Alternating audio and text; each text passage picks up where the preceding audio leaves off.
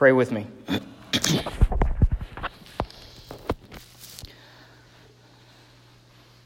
Father, we've been led already to think about not just who you are, but where you are, as we sang about our Father's house, and that there is a place for us, and singing, when he shall come with trumpet sound, O may I then in him be found, dressed in his righteousness alone, faultless to stand before his throne. And so we recognize right now you are on your throne. You are seated above all things. And one day we want to stand before your throne, and we know that we can only do that if we are counted righteous in you. So I pray this morning that we will have a longing for heaven that maybe we haven't had before, because we know that it will be in heaven that we will be holy forevermore. So thank you for that promise. Help us to see these things in your word this morning. In Jesus' name, amen. The first place I want to draw your attention to is Hebrews chapter 11. Hebrews 11. And we're going to think this morning about this idea of holiness forever. About how one day this curse that we live under, this curse of sin and all its effects and all of its struggles and all of the things, this fight that we're involved in, as we've talked about all weekend, will one day come to an end, and it will come to an end because we will be victorious in that fight. God is holy. He really is holy. And I hope you've seen that this weekend through what we've looked at. And God makes a way for us to be holy. But in spite of that ability that we now have to be holy, we also have to admit that sin really is fun. Like it really is. So God really is holy and sin really is fun. Both of those things are true. And Hebrews 11 makes that point in talking about the life of Moses. So Hebrews 11:24, the author says that by faith Moses, when he was grown up, refused to be called the son of Pharaoh's daughter, choosing rather to be mistreated with the people of God. Choosing that rather than to enjoy the fleeting pleasures of sin.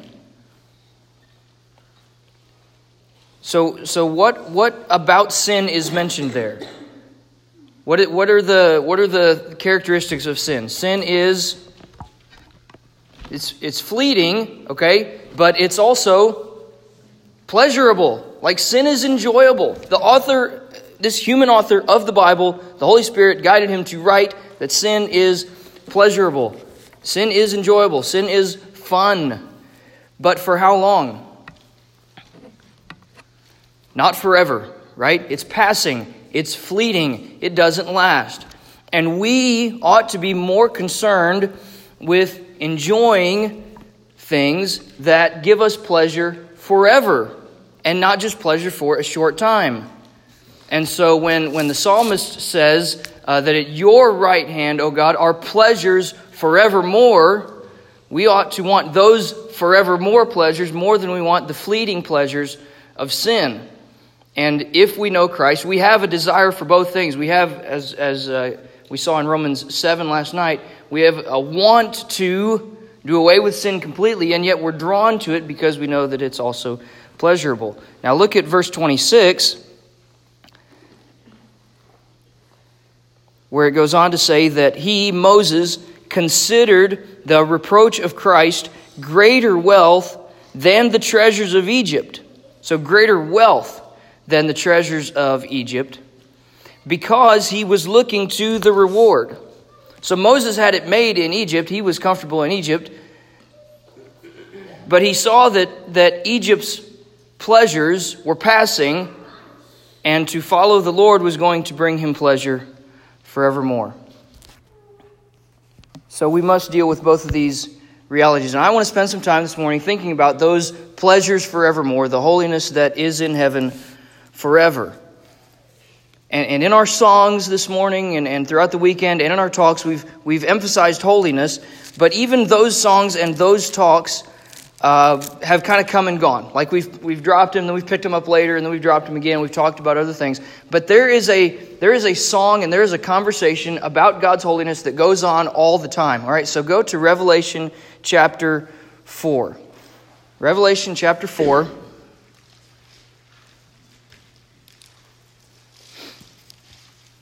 And verse 8.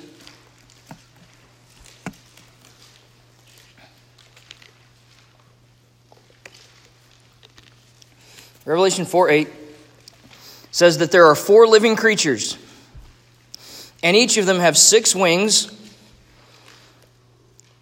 and they are full of eyes all around and within. And day and night they never cease to say. So there's something that they say that they always say. They never stop saying this. And what is that? Here's what they say all the time. Holy, holy, holy is the Lord God Almighty, who was and is to come. So there are creatures in heaven who all the time are singing about what? God's holiness. Holy, holy, holy, Lord God Almighty. And this is the same song that we saw these creatures sing in Isaiah. So we spent some time in Isaiah recently, Isaiah 6. Sam pointed this out to us the other night, where you've got these creatures and they have 6 wings and they're singing this song. Holy, holy, holy is the Lord of hosts, and so the whole earth is full of his glory. That's the kind of holy God that we have, and that is the song that they are always singing. So even when we sing about holiness, we're just joining in one that is happening all the time in heaven. And one day we get to join that chorus in heaven. So this morning, in your notes, I want to give you 6 promises about the permanence of heaven, about the forever and eternal nature of heaven. 6 promises about the holiness that goes on for us forever. There will be a day when you and I will no longer struggle with sin. And I am looking forward to that day. So, to look at these promises, I want you to go a little bit ahead in Revelation to chapter 15, and this is where we'll spend most of the rest of our time. So Revelation 15, to see these 6 promises about the permanence of holiness. So again, last night on our session, Gavin mentioned positional holiness, where we stand before God as righteous because of what Christ has done. But then there's progressive holiness, where we're continually growing in the likeness of Christ the more that we walk with him. And then there's perfect holiness, which comes one day when we get to heaven. So we're going to talk today about perfect holiness. All right, 6 promises. Here's promise number 1. The wrath of God upon the earth against sin. The wrath of God upon the earth against sin will one day be finished. It will one day be finished. The wrath of God upon the earth against sin will one day be finished. So Revelation 15:1, John says, "Then I saw another sign in heaven, great and amazing, and it was 7 angels with 7 plagues, which are the last." They're the final ones. "Because with them the wrath of God is," what? Finished. It's done. There's no more. God has, at this point in Revelation, 7 more plagues to pour out on the earth in a future time of tribulation. And when those plagues are given to the earth, God will have no more wrath to pour out on the earth. So you and I, right now, we live in a world, we've always lived in a world, where we have to deal with the consequences of sin on the earth. We call it the curse. The Bible calls it the curse. There is a curse against sin on the earth that you and I live under, and we take part in.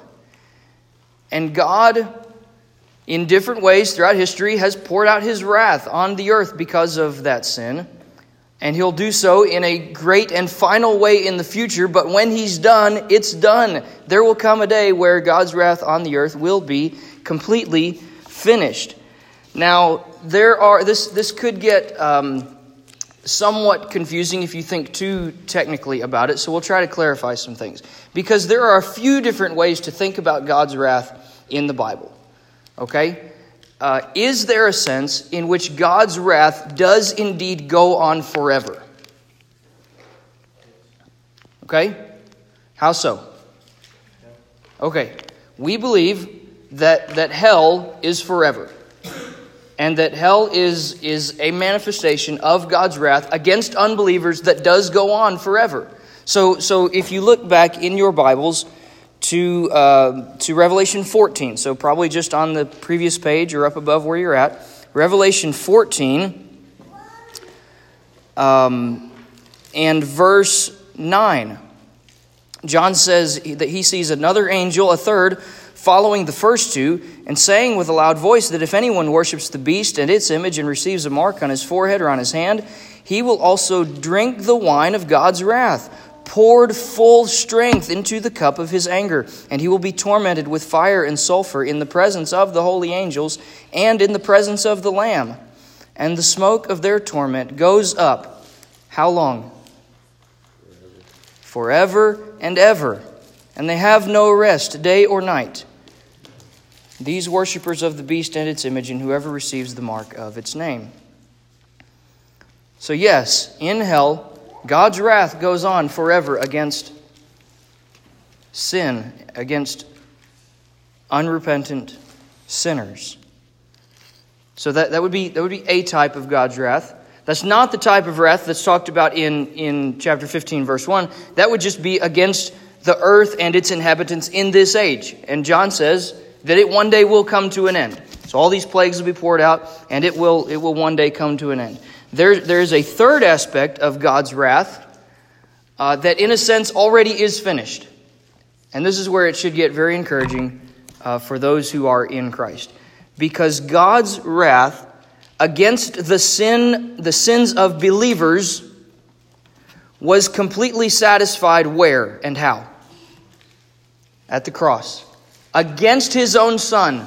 Poured out on his own Son. So the book of Hebrews talks about a sacrifice for sins that took place once for all.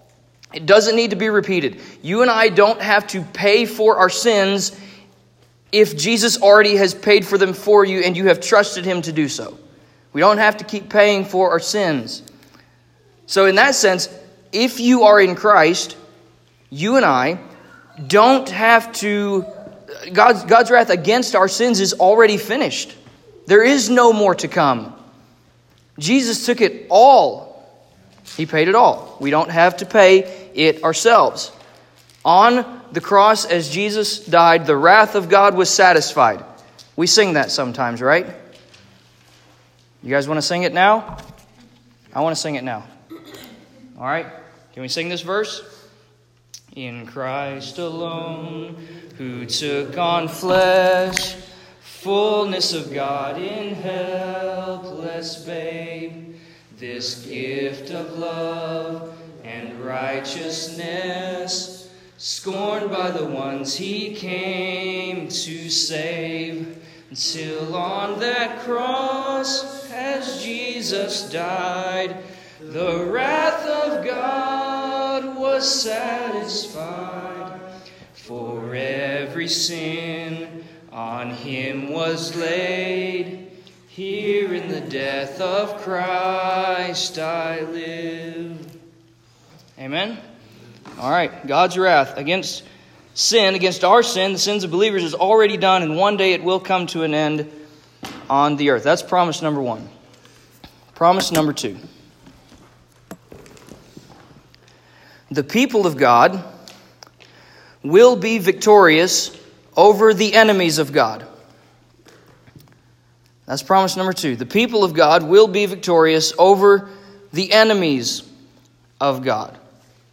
So, Revelation 15 and verse 2, John says "Then I saw what appeared to be a sea of glass mingled with fire, and also those who had conquered the beast and its image and the number of its name, standing beside the sea of glass with harps of God in their hands." So throughout Revelation, we know John is just getting one vision after another of Jesus' plan for the future. And so he comes to a point where he says God's wrath is about to be finished on the earth. And as that is finishing, he sees those who had conquered the beast. Okay, who do you suppose would be those who had conquered the beast? All Christians, right? All Christians who have overcome the enemies of God. The beast in Revelation is the lead man, so to speak, of the final enemies of God. All right. So if you look back at in 1 John, so just a few pages in your Bibles. So 1 John and chapter 4 and verse 4.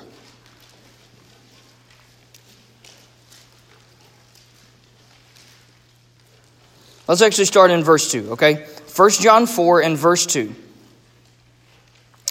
"By this you know the Spirit of God. Every spirit that confesses that Jesus Christ has come in the flesh is from God. And every spirit that does not confess Jesus is not from God. And this is the spirit of the Antichrist, which you have heard was coming and is now in the world already." All right, so there's a spirit of Antichrist that says Jesus is not God.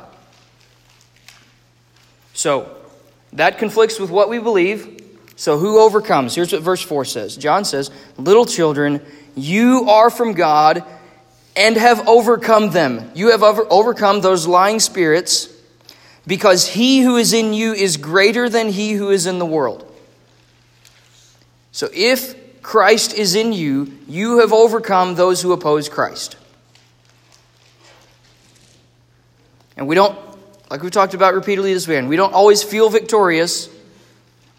But Revelation promises that one day that victory will be visible. It will be seen. We will overcome because Christ has overcome. And then how do we overcome? So Gavin again talked about this being a fight. How do we win this fight? What's our primary weapon? Look at 1 John 5 and verse 3. Verse 4, I'm sorry.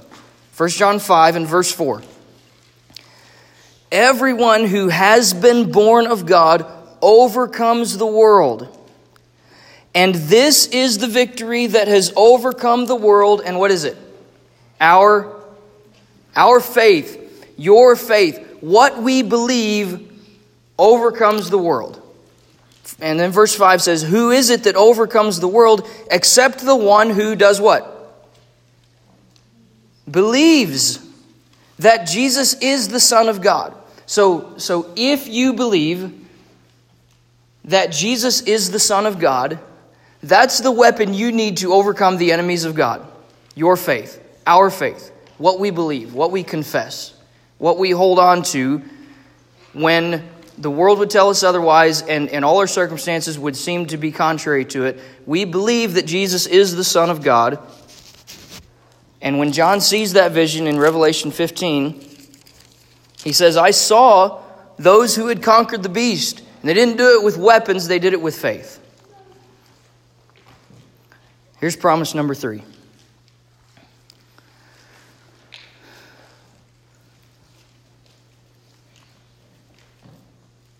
"The songs in heaven will celebrate the holiness of God." The songs in heaven will celebrate the holiness of God. So these who've been victorious are around the sea of glass, and they have harps in their hands. I don't know how to play a harp, but apparently one day maybe I'll be able to. And verse 3, "And they sing the song of Moses,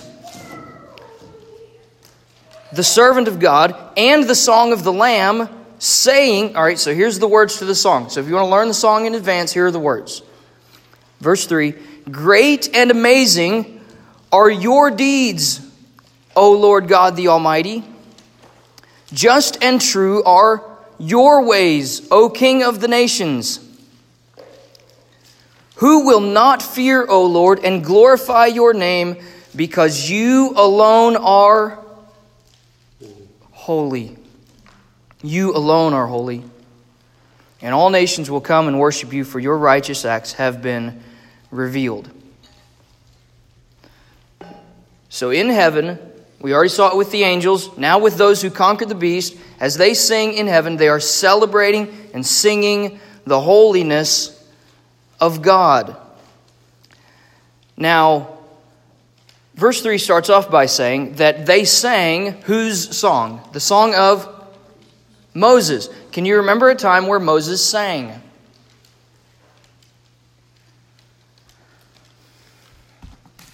Go back to Exodus, and hold your place in Revelation, but go back to Exodus 15.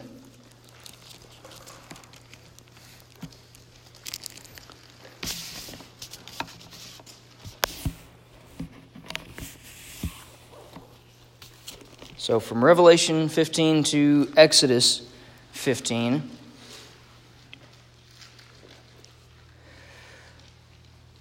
Verse 1.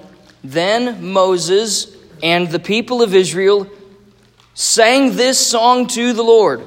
And so for the most of chapter 15, you have Moses leading Israel in a song. They are singing to the Lord. Now, why are they singing? What had God just done for them in chapter 14 of Exodus? You can flip back and look if you don't remember. They had crossed the Red Sea.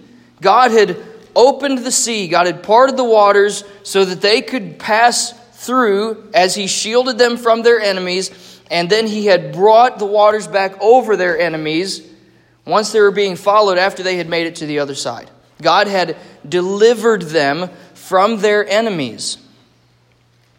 So the song starts off in chapter 15 and verse 1. I will sing to the Lord, for He has triumphed gloriously. The horse and his rider He has thrown into the sea. And then go down to verse 11. We won't go through the whole song, but go to verse 11. And here's what they sing about. Here's what Moses leads them to sing about. Exodus 15:11. Who is like you, O Lord, among the gods? All right, so who of Egypt's gods is like you? None of them. And then he goes on. Who is like you, majestic in holiness? There is no one holy like our God. Who is like you, awesome in glorious deeds, doing wonders? In verse 12, you stretched out your right hand, and the earth swallowed them. So again, people singing. This is what we will do in heaven is like what Moses did with the Israelites. They had just been delivered. They had just, in a sense, conquered their enemies, and now they are singing. Isn't that what we see in Revelation 15? They conquer their enemies, and then they sing. And what do they sing about? They sing about God's holiness.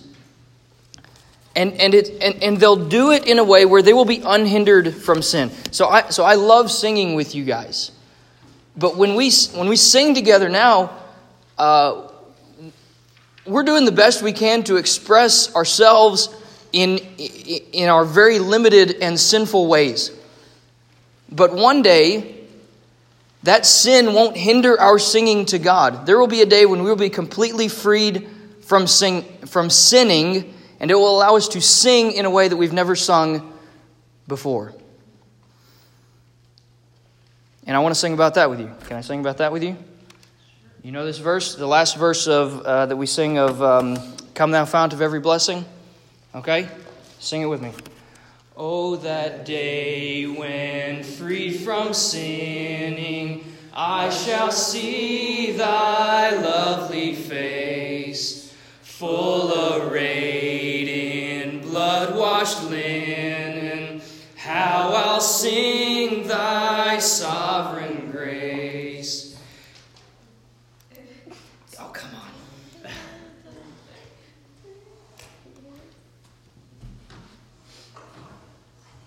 Here we go.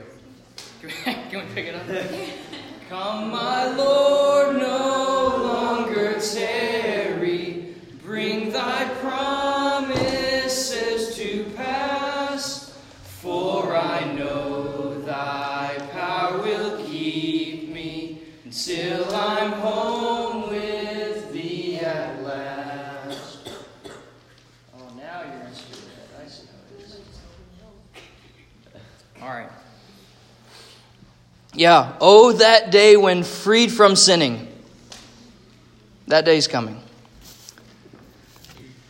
Promise number 4.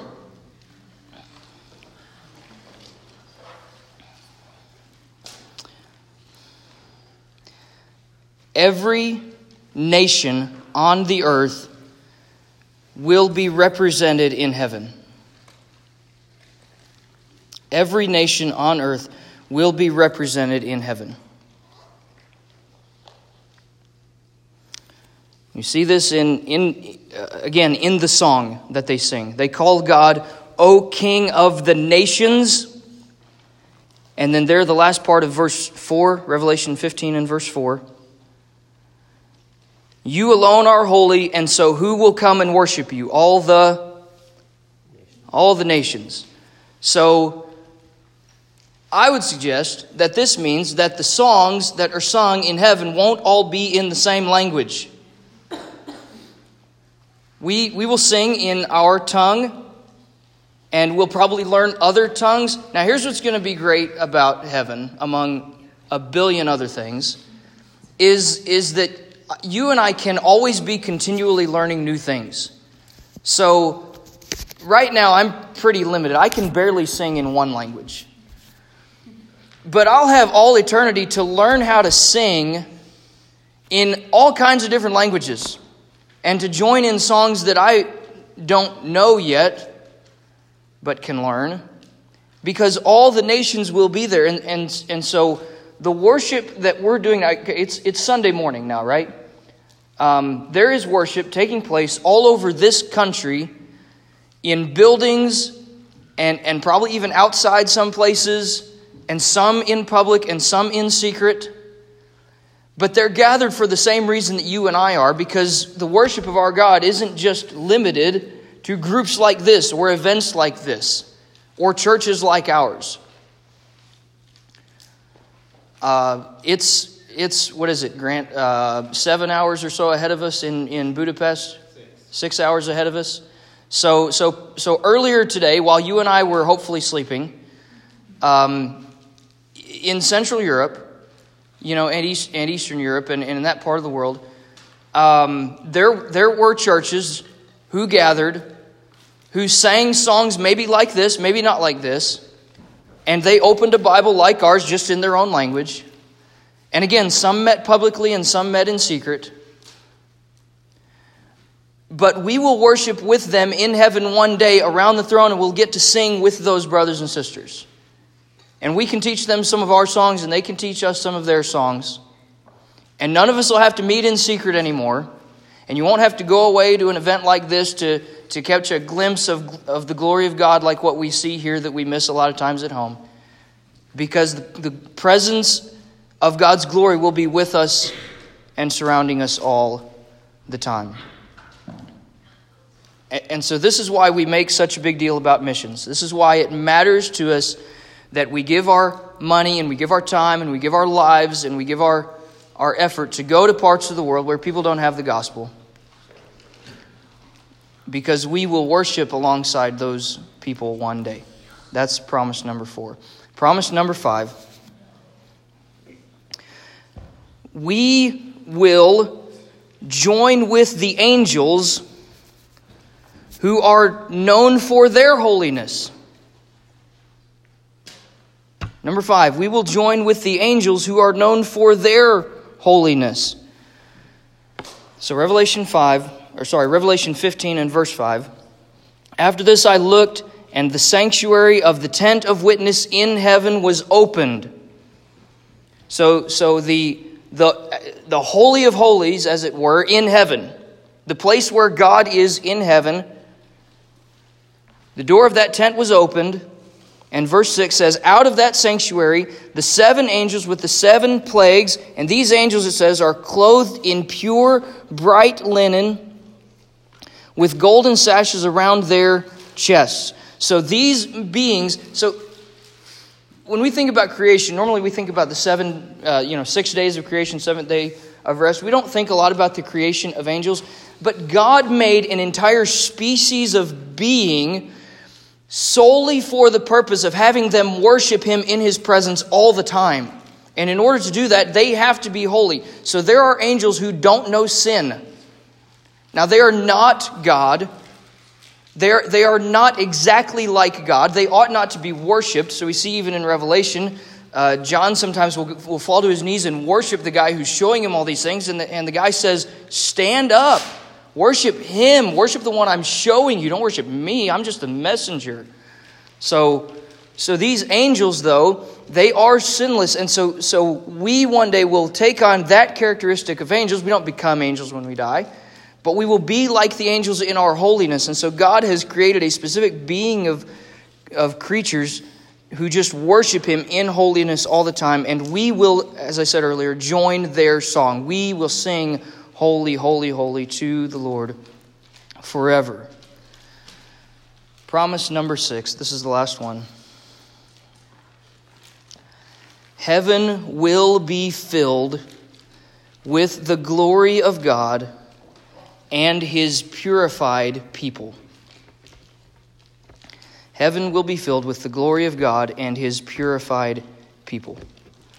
So, Revelation 15:7. One of the 4 living creatures gave to the 7 angels 7 golden bowls full of the wrath of God who lives forever and ever.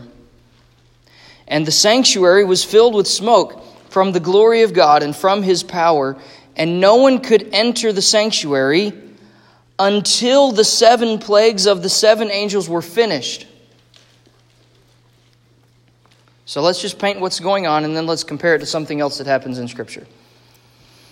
As John said back in verse 1, there are 7 angels at this point in Revelation who have 7 more plagues to pour out on the earth. And when they do, the wrath of God on the earth will be completely finished. As He's doing that, though, what fills the sanctuary? Verse 8. The sanctuary was filled with what? Smoke from the glory of God, so that no one can enter it while all this is happening. Now, this should sound familiar because if you remember back from the end of the book of Exodus, Moses had been instructed to build a sanctuary for God, and when it was finished, to show that it was finished, God entered into that sanctuary, entered into that tabernacle, and what happened? It was filled with smoke from the glory of God because His presence was so great. And while the smoke of the glory of God was in there, who could go in? No one could. Not even Moses. No one could enter. And so as long as God's presence was in the tabernacle, everybody just sort of had to stay there. They couldn't go in. They couldn't move on. It was only when the smoke of the glory of God went up out of the tabernacle and went in front of them that they knew, okay, we need to follow Him now. He's taking us somewhere. Then they could go in and out of the tabernacle. But as long as God's presence was in there, they couldn't be in there. Well, Revelation 15:8 says that no one could go in the sanctuary filled with the smoke of the glory of God until the 7 plagues were finished. Which probably means that when the plagues were finished, what can people do? Go directly into the presence of God.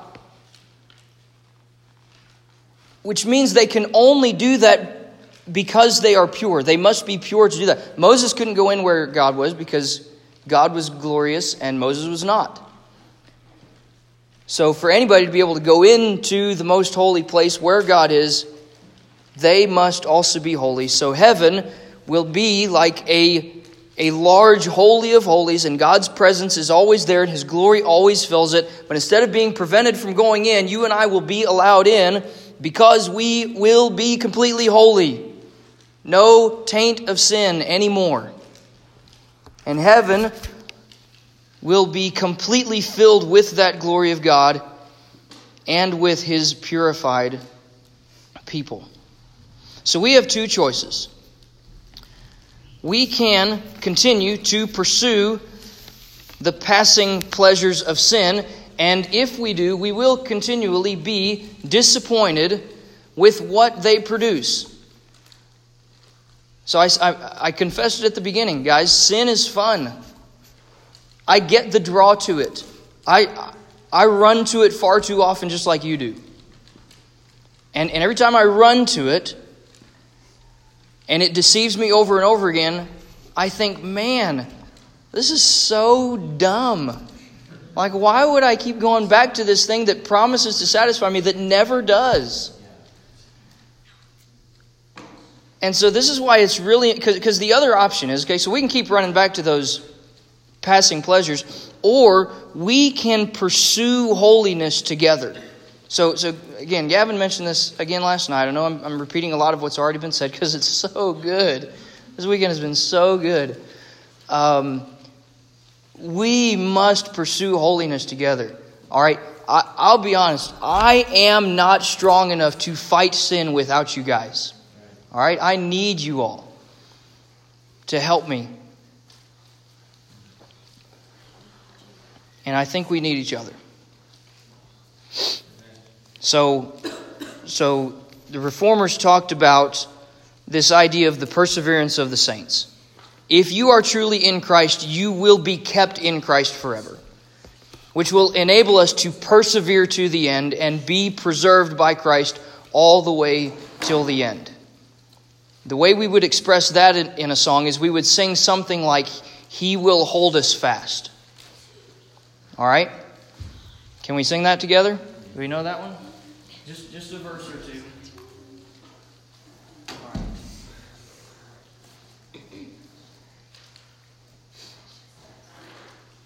We'll start here. All right. You know this verse? For my life he bled and died. Christ will hold me fast.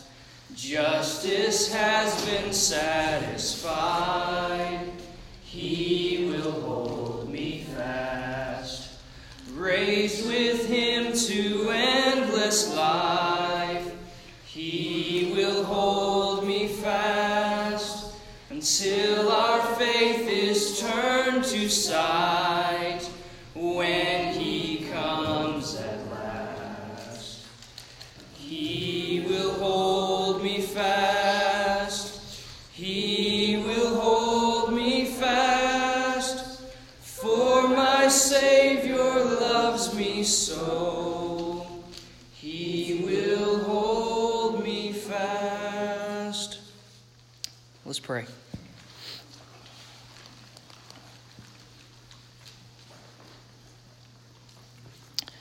Father, I pray that we will hold tightly to you because you hold tightly to us. And I pray that we will long for the day that we will be free from sinning and we will see your face. And that our fight against sin together will be motivated by the promise that one day this fight will be over, not because we've been defeated, but because we've been victorious. Lord, it's a lot easier to fight when you know you're going to win. And so we want to have the confidence knowing that we're going to win, not because of our own efforts, but because you have already won for us. And we simply want to join in that victory march with you. Thank you for these promises. Help us to rest in them and to live by them. In Jesus' name, amen.